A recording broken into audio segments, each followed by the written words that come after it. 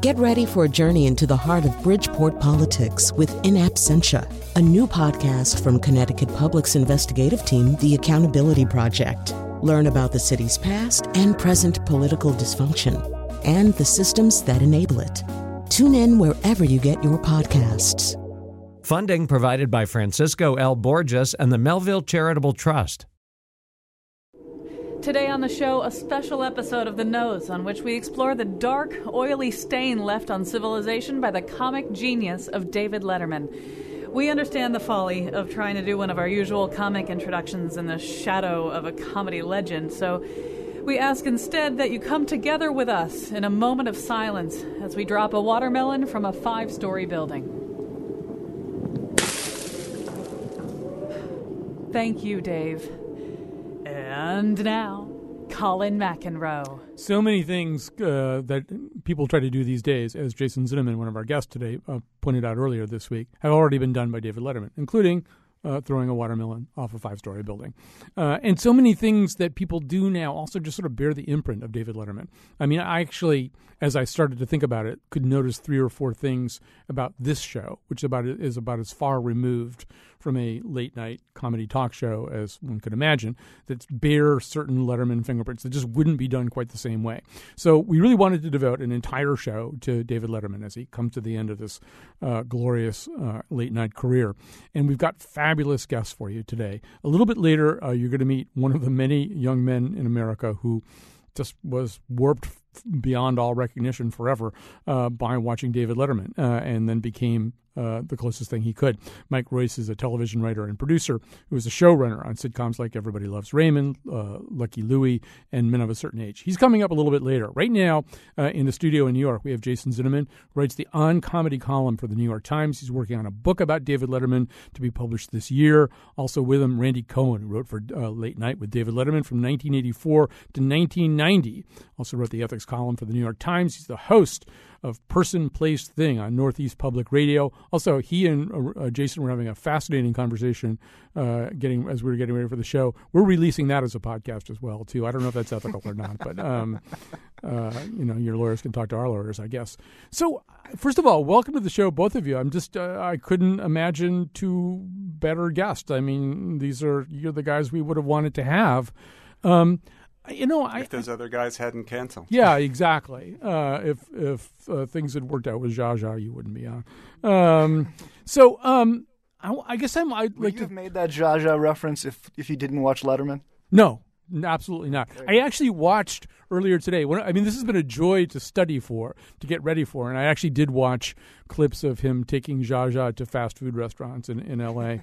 I wanted to maybe just start with the maybe lofty, semi-Shakespearean notion that I don't know if there have been 7 ages of Letterman, but this is a television presence who I think really has gone through a progression and has gone through some different iterations of his persona. But I think it is important to start with that first one. And to me, the first one, and this really was, I think, alluded to in your piece earlier this week, Jason, was this kind of Midwestern mainstream Dadaist, this guy who really, assisted by a bunch of writers, including Randy, started to really kind of tear apart ideas about entertainment and content and form and experimenting with ideas like, could it just be funny to throw things off a building or to have a chimpanzee wearing a camera and becoming a monkey cam?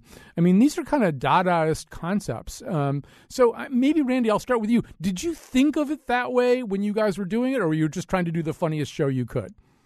The latter. I mean, the number of times Dada was mentioned in the writers' room, I actually kept notes on that, and it turns out to be 0. A lot of, I think, the early versions of the show stemmed from the necessity of Dave distinguishing himself from the Carson show. That the show was going to be in New York, not in Los Angeles. It was going to have a different kind of guest. Carson explicitly forbade Dave from doing a long opening monologue. And Dave and Merrill Markoe especially were talking about, well, what kind of pieces could they do that were unlike Johnny?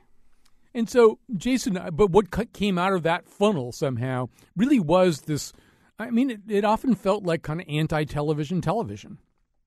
Yeah, it's to the point about Dada. In the second week, the cold open of one of the shows, and this is when hardly anyone knew what late night was one of William Wegman's dogs licking a glass of milk for a minute. Just a minute. That's you turn the TV on to see a talk show and you see a dog licking a glass of milk for a minute. It goes to the opening, the intro. The show starts with a monologue, zero explanation of what happened until in the last 20 minutes of the show, or maybe it's 30 minutes, William Wegman's a guest. And they do talk about surrealism for a question or two, believe it or not. I mean, as Randy pointed out, Merrill Markoe, who really created the show with Dave Letterman, was an art student and was an art teacher and was very conversant on this. And so there, one of the things that I think I've come to believe in working on a book on Letterman is I think you're absolutely right that there are many, many different late night Letterman shows, and there's many different phases of Letterman, which is not true of many of these comedians. In fact, I would say when he started on late night, he was on about his fourth incarnation. But it's a mistake, I think, to view it only through Letterman. There was a writing staff which was very influential, including Randy, who was tremendously important. There was Merrill Markoe. There was his radio past. There was Carson. There was Steve Allen. There was all sorts of things that were going on. There was the network, what was possible, and a lot of the changes from one period to the next weren't sort of conscious choices. They were a response to circumstance, which I guess is building on what Randy is saying, but with more long-windedly. Well, no, more go eloquently. The other thing about that William Wegman cold opening, the dog I believe was named Man Ray, just so we give the dog proper credit because Dave, likes animals. As much as Merrill's art school background, Dave and Merrill just like dogs. That's absolutely right. And so it will all be translated through that way. I mean, they weren't going to do that piece with cats. There were very few cats on the show. The show is not a cat-friendly show. Merrill did a piece early on called Dog Poetry. Right. It was the first time I thought I would have a heart attack from laughing, and I can't explain why. It's just her dog barking at squirrels, her and Dave's dog, I guess, at their house, and Merrill having subtitles for what the dog is saying. That was so brilliant. It's impossible to convey. You have to go watch. You should all turn off your radios right now for just 3 minutes. Find it on YouTube and watch Dog Poetry because she's really fun. Do not listen to that. Or those short films with My Dog Bob, was what they call it, which are basically a short film from the point of view of a dog. Yeah. And, I think you could get away with a lot of this stuff if it involved a dog, right? Yes. And Dave liked dogs. Dave liked dogs, right? It's easy to kind of over-intellectualize this stuff, but there's sort of the midway point between an interesting idea and something that he felt comfortable with was where a lot of the great stuff happened. Yes, and there's one other, I think, aspect to the early show that bears mentioning, which is that we were on very, very late. We were on at 12:30. Most people didn't have VCRs then. I didn't have a VCR then. And the budget was very, very low. And we were marginal. No one cared. No one at NBC cared what we do. And a wily veteran of the show, I think it was Gerard Mulligan, one of the writers, although I'm not sure, took me aside once early on and said, here's what the show is about. People will leave their television set on whatever channel they were on when they turn it off at night. That's where they'll leave it in the morning. Our job here is to increase the ratings of the Today Show by 1 point. And our budget was so low. If we could do that, NBC was happy. And that just happening. No one's watching our show. No one at NBC cared about our show. And that was awfully liberating. But see, I think that is also filtered through your point of view, right? Which is interesting because if you looked at with some perspective, a huge number of people were watching relative to who watches TV at 12:30 today. That one of the reasons I think this is such an important event, Letterman leaving, is besides the fact that Letterman was brilliant and he did all this innovative stuff, is that we don't make late night stars. We don't make comedians as big as we used to. The culture is much more fragmented. So if you were at 12:30 at night and you liked kind of offbeat humor, you didn't have many options. You watched Letterman, maybe you saw a Midnight Movie, but that was it. Now you've got 1,000 YouTube channels. There aren't these galvanizing figures that can kind of transcend and kind of define a zeitgeist, which Letterman did in the 80s. So you're right. Relative to Carson, very few people watched it. But there were so many kids like me watching the work you guys were doing and that was our only option. Yes, it's true. We had cornered the market, but we were concerned that a lot of the people watching the show were never counted in the Nielsen ratings, and there were several groups that we considered. One was prison inmates. We thought serious discussions were had between our producers and NBC and the Nielsens that NBC should really increase our budget because we're getting a lot of prisoners watching. We're getting a lot of kids in college dorms. Nielsen didn't chart them, and people in emergency rooms at hospitals. Those three groups we thought of as our uncounted audience. It seems to me that part of the excitement of particularly that first decade there was the tension that was going on between a writing staff or a production team that really wanted to create this very innovative, mold-breaking comedy. Just do things that have never been done before, and we can even talk about some of the things that you didn't quite manage to do. I think Randy will have to tell the underwater show at some point, the story of the underwater show. So there's that, never see, yeah. And then there's this.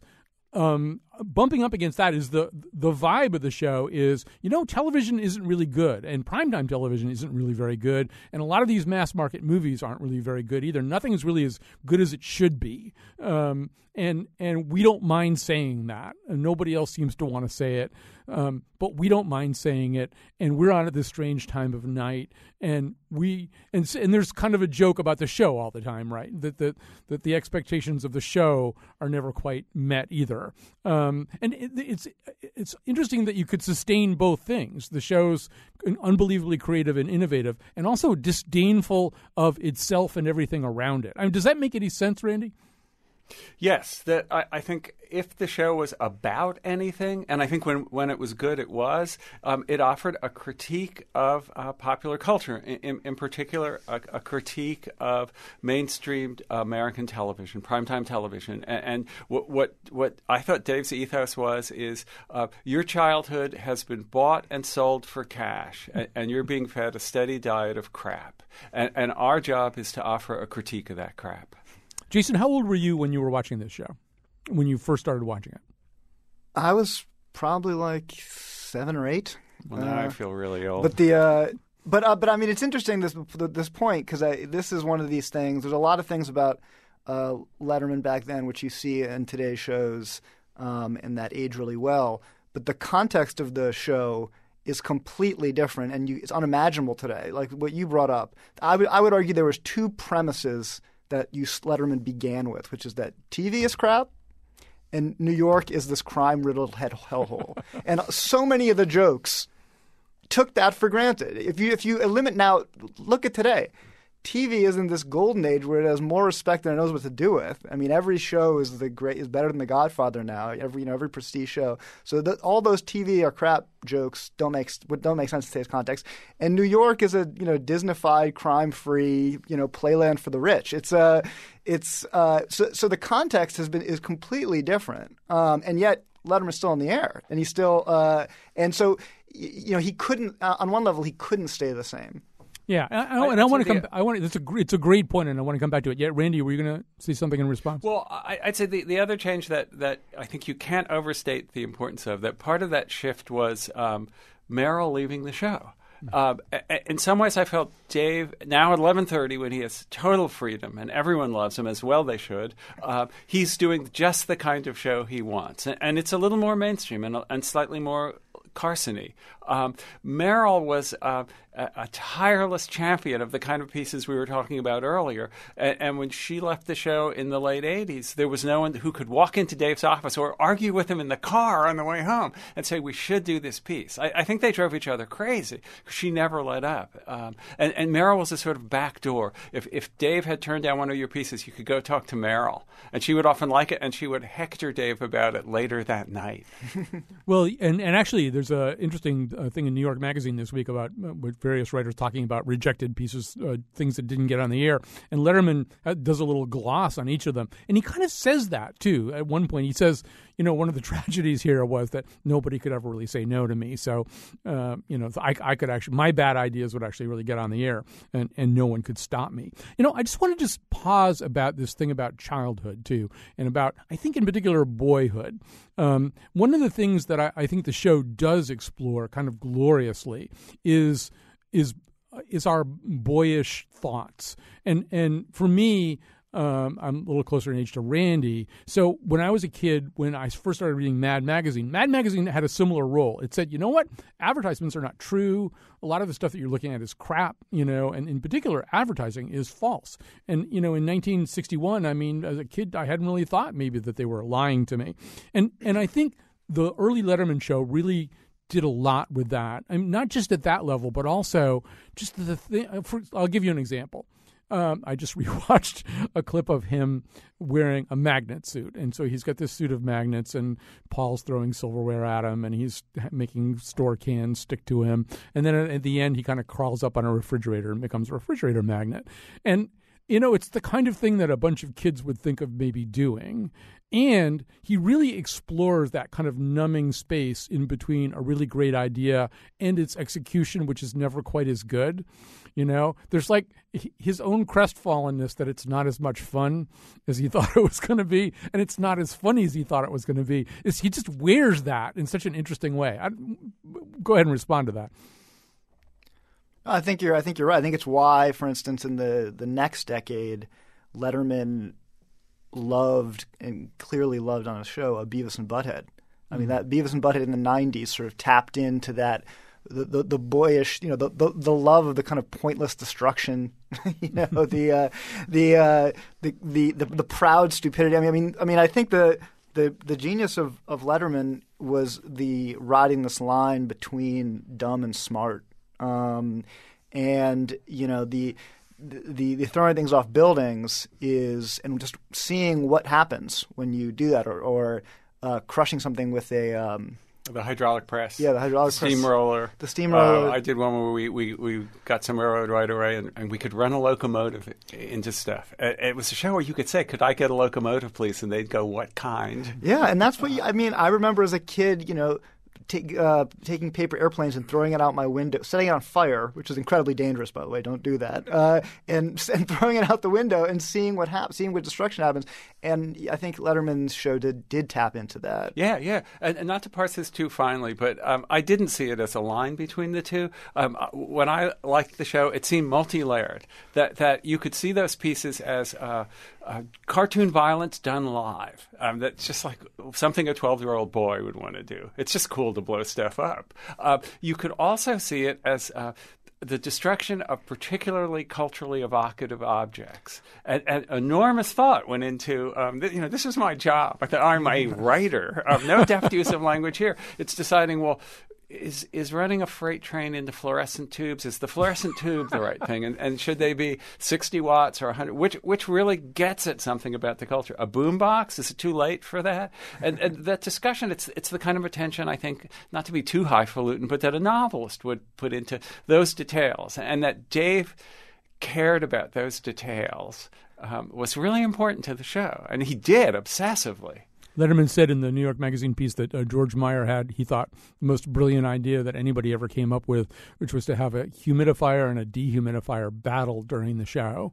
To see which one would be I like that it was and so untelevision. There was nothing to see. I mean, you could have had to take. There are these two doors. You didn't even know. You had no real way of knowing they were even turned on.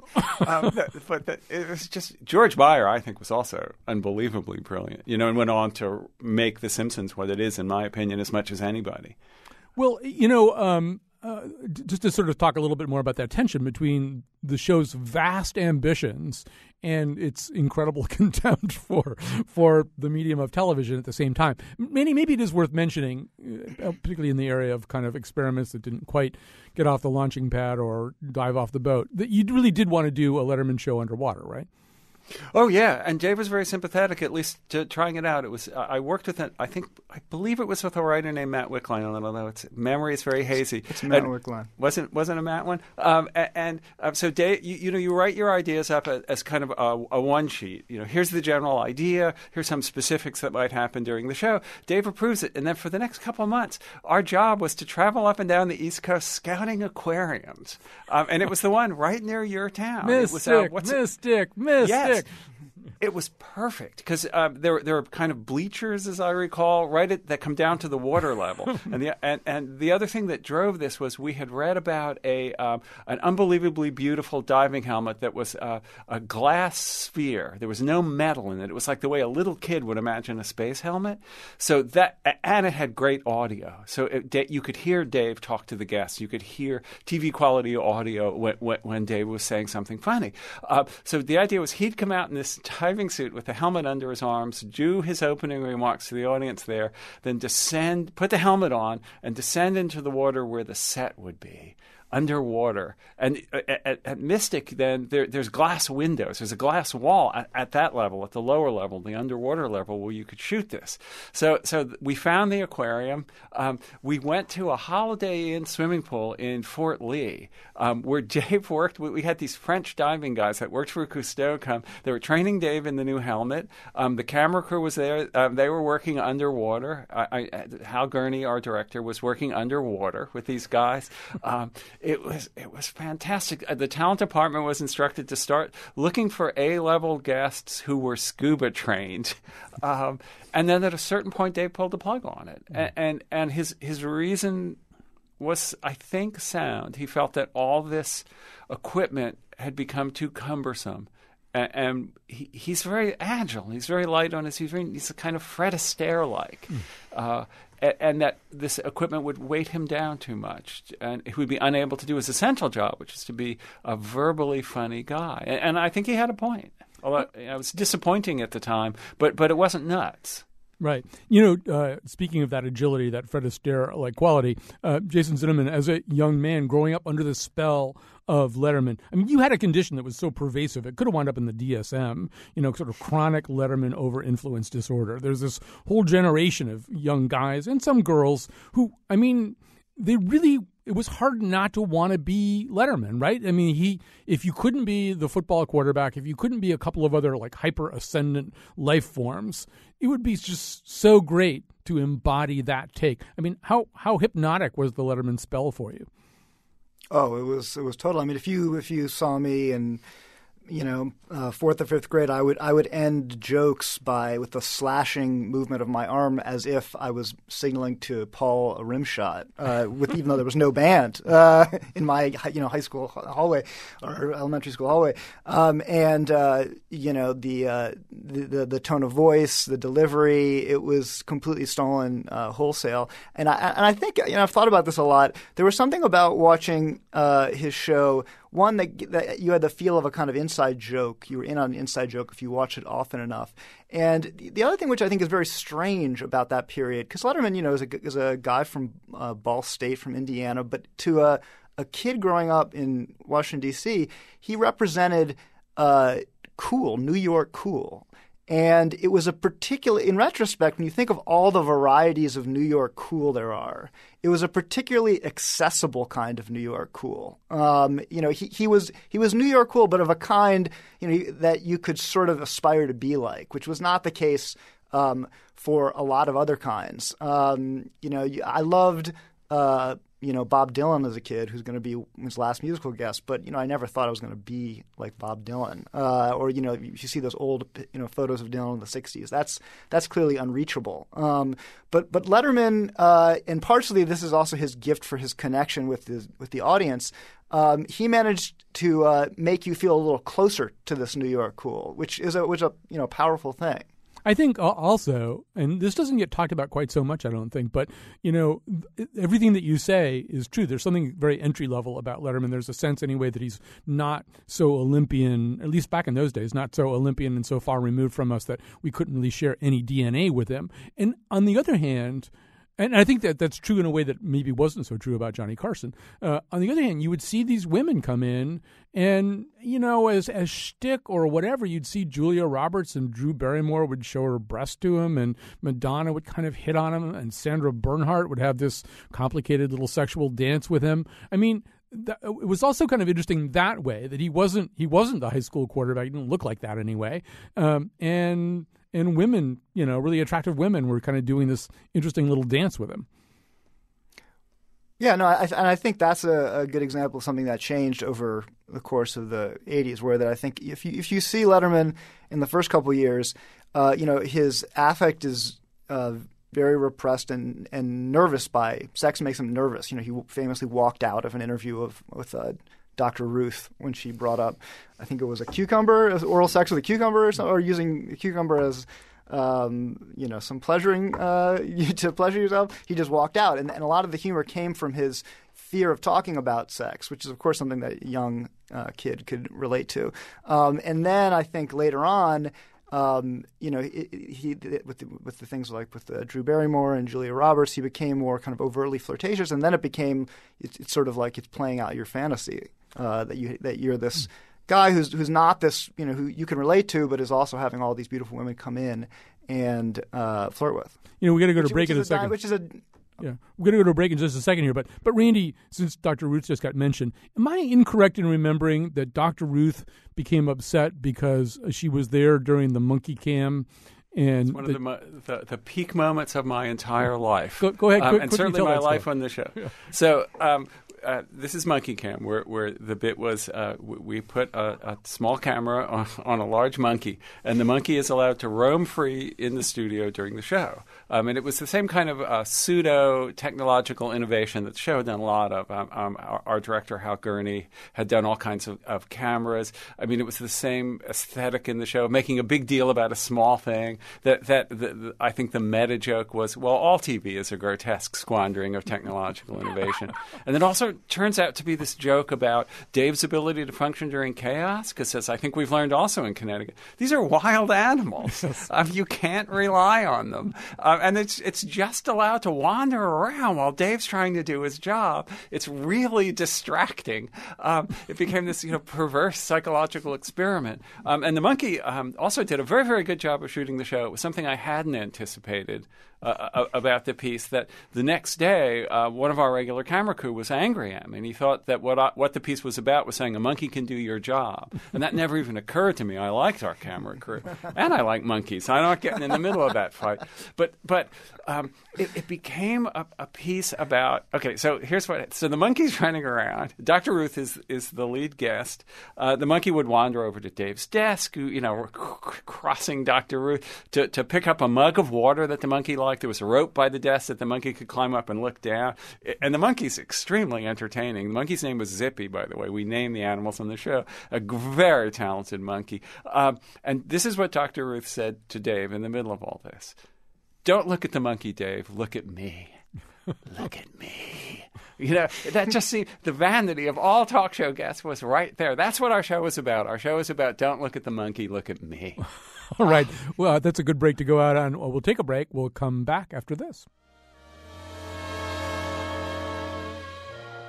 Say goodbye to David, the guy we laughed at from our beds. We've decided tonight, now comes the joke. We've decided tonight, see, all of that is the setup. Here comes the joke. We're going to start our own top 10 list, and tonight, I think we got a pretty good one. Tonight will be Late Night's top 10 words that almost rhyme with peas. Okay. Number 10, we have heats. Number 9 is rice. Number 8 is moss. Number 7, we have pies. Well, it's a little late. What happened? We were going to score this whole thing for you. It was a little drum roll. Yeah. Now I lost my place. Where were we? Oh, number 7 is pies. Number 6 is needs. Number 5 is lens. Number 4 is ice. Number 3 is kind of a surprise, nurse. Number 2, we're getting very close now, is leaks. And the number 1 word that almost rhymes with peas, according to our poll, is meats. So that was the first ever top 10 list. Another example of the Letterman show conviction that the complete emptying out of a form can bring that form to its platonic ideal. So there are all these top 10 lists out there. Anyway, we should let the guests tell the story. Let me tell you once again who the guests are. In just a second, we're going to be joined by Mike Royce. I know I've been promising him. I'm going to deliver him in just a second. Jason Zinnemann's with us. He writes the On Comedy column for the New York Times, and he's been working on a book about David Letterman to be published next year. Randy Cohen wrote for Late Night with David Letterman from 1984 to 1990. He's the host of Person, Place, Thing on Northeast Public Radio. So, you know, every Letterman fan has his or her own idea about what the real, like the great signature Letterman thing is, or the thing that their own mind returns to a lot. For me, it's a much less recurring idea, a bit called "Is This Anything?" And I bring it up all the time, and I think about it myself when I'm just actually thinking about "Is this anything?" But the top 10 list is really the thing that everybody knows, and so. First of all, Randy, I'm just going to say you are often credited with being the father of the top 10 list. Yeah, not entirely accurately, I should say. But a couple of years ago, when Regis interviewed Dave on TV, I think for CNN, and Regis said, "Well, where does that crazy 10 best list come from, Dave?" And Dave credited me. And I find it wise, you know, if that becomes the official story, why would you argue with your boss? Dave believes it was me. Merrill believes it was me. It was me. I'll cover one thing, because I've been reporting on this book for a year and change, and the origins of the top 10 list have the reporting that I've had, because I've talked to all the writers, has changed like 7 times. And it makes me. And Steve O'Donnell, our unbelievably honest, kind, and brilliantly funny head writer, is absolutely certain it was him.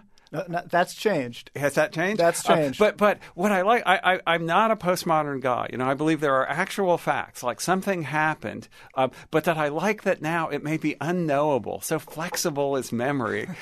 We may never actually know, and I can tell you how I remember, which is that I'd read a piece in Cosmo, and it was the 10 sexiest men over 60, which doesn't seem nearly as funny now as it did then.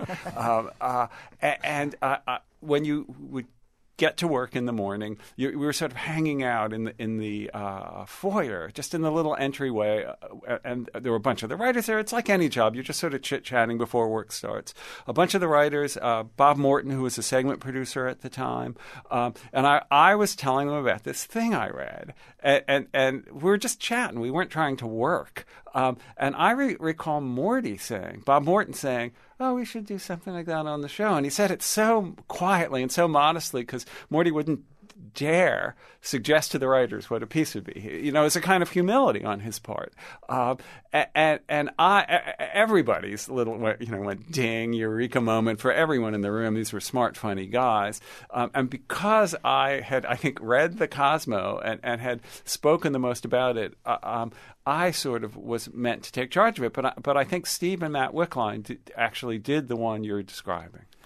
And go ahead, the Kenny assassination would be quicker to describe than the origin of the top 10 list. I don't want to get in the middle of it, but I actually think that the most important is it doesn't really matter. No, it doesn't. In fact, I would argue that of much more significance than who came up with the top 10 list was the moment which was fairly quickly after it was started, and I think Randy can speak to this as well, when it shifted from being a kind of joke-on list, top 10 things, or a kind of abstract thing, to a 10 punchlines, 10 punchlines which are generally topical, about something topical, and that really hardened into an institution that stuck with the show for a long period of time. Right. Yeah, I mean, that first one, the one that we just heard, I mean, I think does confirm a point about Dadaism. If the list is 10 things that almost sound like peas and one of them is nurse, you're really sort of trying to divorce language and content as much as you possibly can. But I think, Jason, you're right. Eventually the top 10 list became something else. It feels like it just became a focal point for comedy writing too, right? That I assume, Randy, that it became a thing where the writers on the show pooled their energies to create this list. And I want to endorse one other thing Jason said, is that a great thing about working there was I don't remember ever there being a fight about credit for something. That it was so collegial, that it was so generous-spirited. It made it a wonderful place to work. And it was Dave himself, I think, who began to value it as 10 written jokes that he had all loaded up, ready to go. He could rely on at the beginning of the show every day. Also, as Jason said, often a good place for topical jokes. And the two of us were talking to Gerard Mulligan, who was with the show he was writing for Dave since '78 when Dave first guest hosted The Tonight Show. Jerry did his whole career for Dave and pointed out Dave liked it because it was a place you could put a guest that you didn't actually want to book as a full guest. They didn't have enough interesting stories to tell, but you could have them read the top 10, maybe a musician or an athlete whose work you admire but isn't really eloquent. It was great for that too. Last night, for the record, Al Pacino only read the numbers. He just did 10. Very nice. 9. Very 8. He did that. Just did that part. All right. We do, as promised, we can't just keep saying we have Mike Royce and then not delivering. You could get Mike Royce. Yeah, I got Mike Royce. All right. Back off. Mike Royce is joining us right now. He's a television writer and producer who is a showrunner on sitcoms like Everybody Loves Raymond, Lucky Louie, and Men of a Certain Age. And Mike Royce, we've already talked a little bit about this, this almost disorder that young men had in the 1980s. This non-treatable disorder of kind of David Letterman over-influence disorder. And you were about as much in the grip of that as a human being could be, from what I can tell. Tell us about the spell cast by Letterman for you. Well, for sure. I mean, I became a comedian because of him, and like some of the stuff you were talking about earlier, when I went on stage for the first time, I certainly thought I was him in my mind, and quickly found out that was wrong. And my mannerisms, it was funny when you played the top 10 list there, the first one, just his way of introducing the bit where he's saying, this is not the joke yet, this is not the joke, this is the setup. He's commenting on the whole thing. Mm-hmm. That was how I started, and how many of us started our comedy career. Of course, the problem was you just, it's all commenting. There's no actual material. So in the clubs, I was, bombing. And eventually I had to get material. But that whole approach, that just became, that was how I talked. That was how you did comedy. And which was just go on and like have a couple of, talk about what's happening instead of actually just doing your material. And that sort of threaded its way through now, I think, even through like alternate comedy, alternative comedy and stuff like that. But my thing was, in the summer of, I believe, 1983, my friend Stu and I became super obsessed. We watched as much as we could of the daytime show. We were already giant fans. And we decided that we wanted to try and get on the show. And we didn't have an act. We had no reason to be on the show whatsoever. But we spent the entire summer making pictures, fake pictures of he and my friend Stu and myself, and cut out pictures of Dave. We just would crudely cut them out, put them against different backgrounds, like the three of us against, a bunch of cars or on a beach or something like that. All Xerox, just crude Xeroxes. And we would send them just over and over to the show, and the basic theme being, how can you let down your best friends in the world? Don't you want to have us on the show? Don't you want it to be like old times, the three of us hanging out, And this went on, it was pictures, and like I think we did. We made like stickers, and it was a whole campaign to get your old friends back on the show. And then I went to film school, and I made a movie about it, where I decided, since the show had only sent us rejection letters, I made a film, and it was the only film that ever really was any good in my college career. It was a fake newsreel, basically, about how Stu and I had gotten on the show, and America was hailing us as heroes. And I just basically made my fantasy come true because I could. And in some ways, what you were doing, and maybe Randy can comment on this a little bit, was it was sort of playing into the worst possible trap, right? I mean, because at least the pose of the Letterman show was self-loathing, and adulation didn't really play very well, Randy. In other words, it worked to be with people who either didn't like Letterman or were pretending not to like Letterman, or some recent immigrant from Pakistan who was running a shop who'd never heard of Letterman. But adulation was almost the one thing that didn't really work all that well on the show.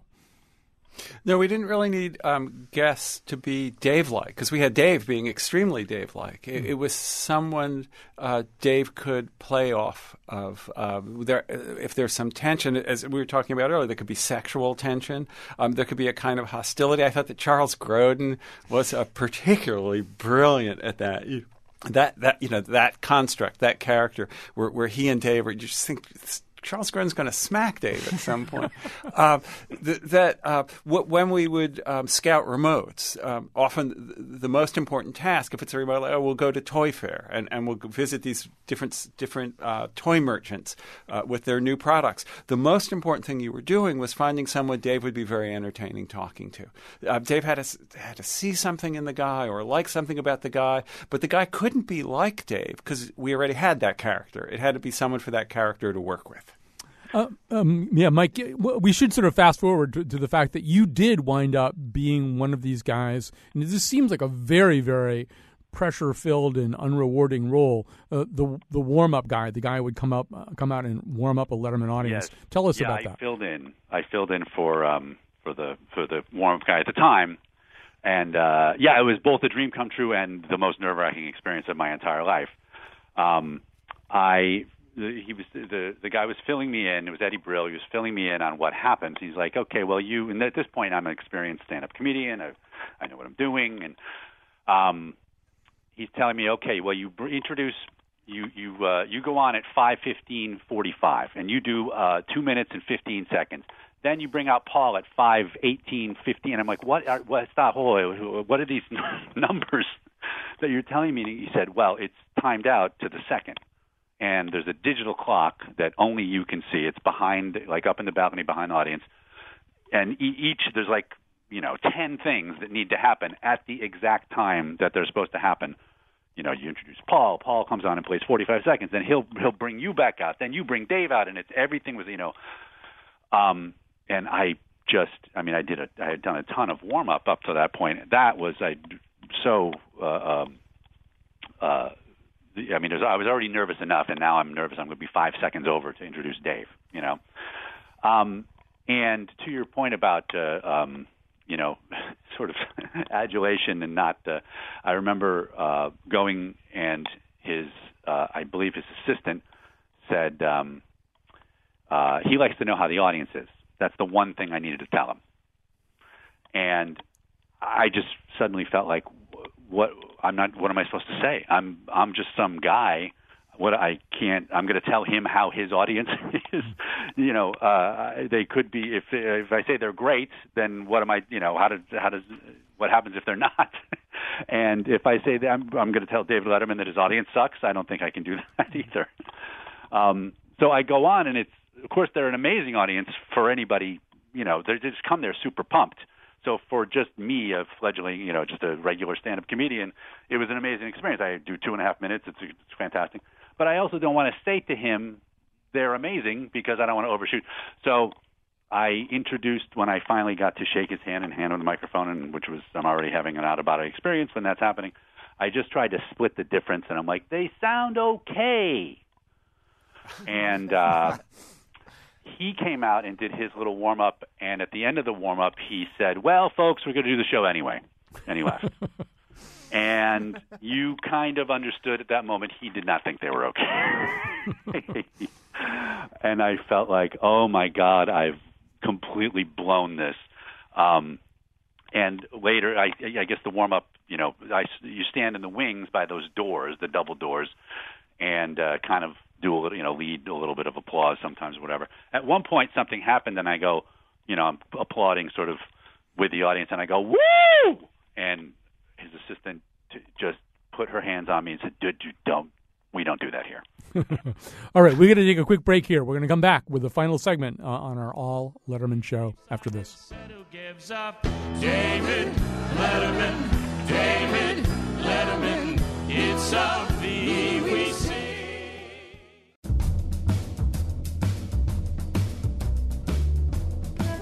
We've only got one segment left, but so far, is this anything? Today's show was produced by Jonathan McNichol and me, Kyone Wolf. Our intern is Kelsey Bissell. Greg Hill tweets for us at WNPR Colin, and the part of Bill Curry was played by Larry Bud Melman. For show pages, articles, and videos of the Faith Middleton Show staff eating a big runny wheel of brie, visit our website, WNPR.org/Colin. On Monday's Scramble, we crush the weekend's news with a steamroller. And now, back to Colin. All right, this is our David Letterman show, and our show about David Letterman anyway. Jason Zinnemann, who's writing a book about David Letterman with us. Randy Cohen, one of the writers for Late Night with David Letterman. And Mike Royce, a television writer and producer and a showrunner who grew up on David Letterman. So we don't have very much time left, and I think what little time we have maybe does need to be focused a bit on these last few weeks. So Jason Zinnemann, at the beginning I said there have probably been 7 ages of Letterman, or 5 or 9 or something. And certainly, here at the end of his run, you're kind of seeing a Letterman who couldn't have existed in the 1980s, somebody who's not only this Olympian figure, but now is just receiving a kind of praise that he isn't even able to deflect, right? I mean, here in this farewell tour, if George Clooney wants to fawn all over him, Letterman has little choice but to take it. And he seems relatively comfortable taking it. He does, and I think the reason these last episodes, one of the reasons they're so powerful, is that Letterman is not someone who's comfortable with sentimentality. He's not somebody who's this incredibly emotive figure who's goes for these sort of cheap heartstrings. He's never been that guy. So when he's in a position where he does express a little bit of emotion, it has a disproportionate amount of impact. So you saw that after 9/11. You saw that after his heart surgery. These are, few other talk show hosts could have the kind of gravitas that he does in those moments. And you're seeing that now, I think, in these moments when you see, Adam Sandler. It's the best thing Adam Sandler's done in years is that song, and Nathan Lane's song, and things that are really and Letterman, as you point out rightly, I think is for the most part not shutting it down and coming to terms with it, and it's quite moving and emotional, which is not a part of the Letterman show that you normally think of it, and I think that's really unexpected and poignant. Randy Cohen, what does he look like to you now? Do you sort of see? He never calls. He never comes by the house. But do you see that guy that you worked, the uncomfortable in his skin guy that you worked with in the 1980s? Yeah, I do actually. But you see, all of who he was when I started working there, refined through years of unbelievably excellent television comedy. What impresses me too is that writing for Dave was. Putting not so much writing in the sense of the deft use of language, but putting Dave in situations where he could be at his most Dave-like, that people watch the show for Dave's sensibility, to experience it, to see the world Dave does. Well, after 33 years, that sensibility is pretty familiar to everyone. And yet comedy relies on surprise, even on the level of the joke. It's set up, here's a surprising turn that is the punchline. How Dave can continue to surprise with that familiar sensibility is incredibly impressive. Mike Royce, we only have about a minute left, but something that Jason Zinnemann said at the beginning I think is worth saying again, which is that so much of the 1980s David Letterman was sort of based on the idea that television wasn't very good and that it didn't really deserve our respect and that he was amusingly disrespectful. Television's gotten a lot better, television programming's gotten a lot better. Televisions themselves have gotten a lot better. Don Draper had a sort of mildly intelligible piece of furniture that he watched. Now you have this very elaborate set. In a way, the environment you're functioning in must seem very different from the environment of the Letterman you worshipped in the 1980s.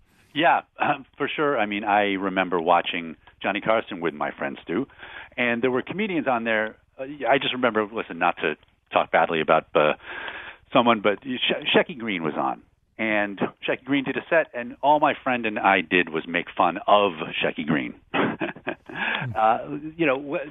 That's who Dave represented to me. He's looking at sort of the showbiz, fake stuff, and that's what we were seeing through our eyes. And now that is a lot different. But you know what? The internet and everything else, there's plenty of fake stuff out there still to be you can still find things worthy. That's right. You have to look in different places for things worthy of your contempt.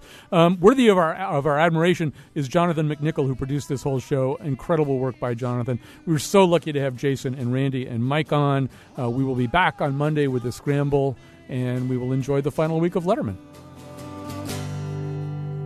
David Letterman.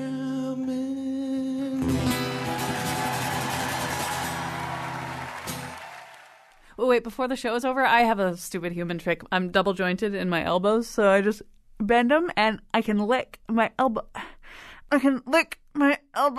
I guess that's why they call it stupid human tricks. Medic.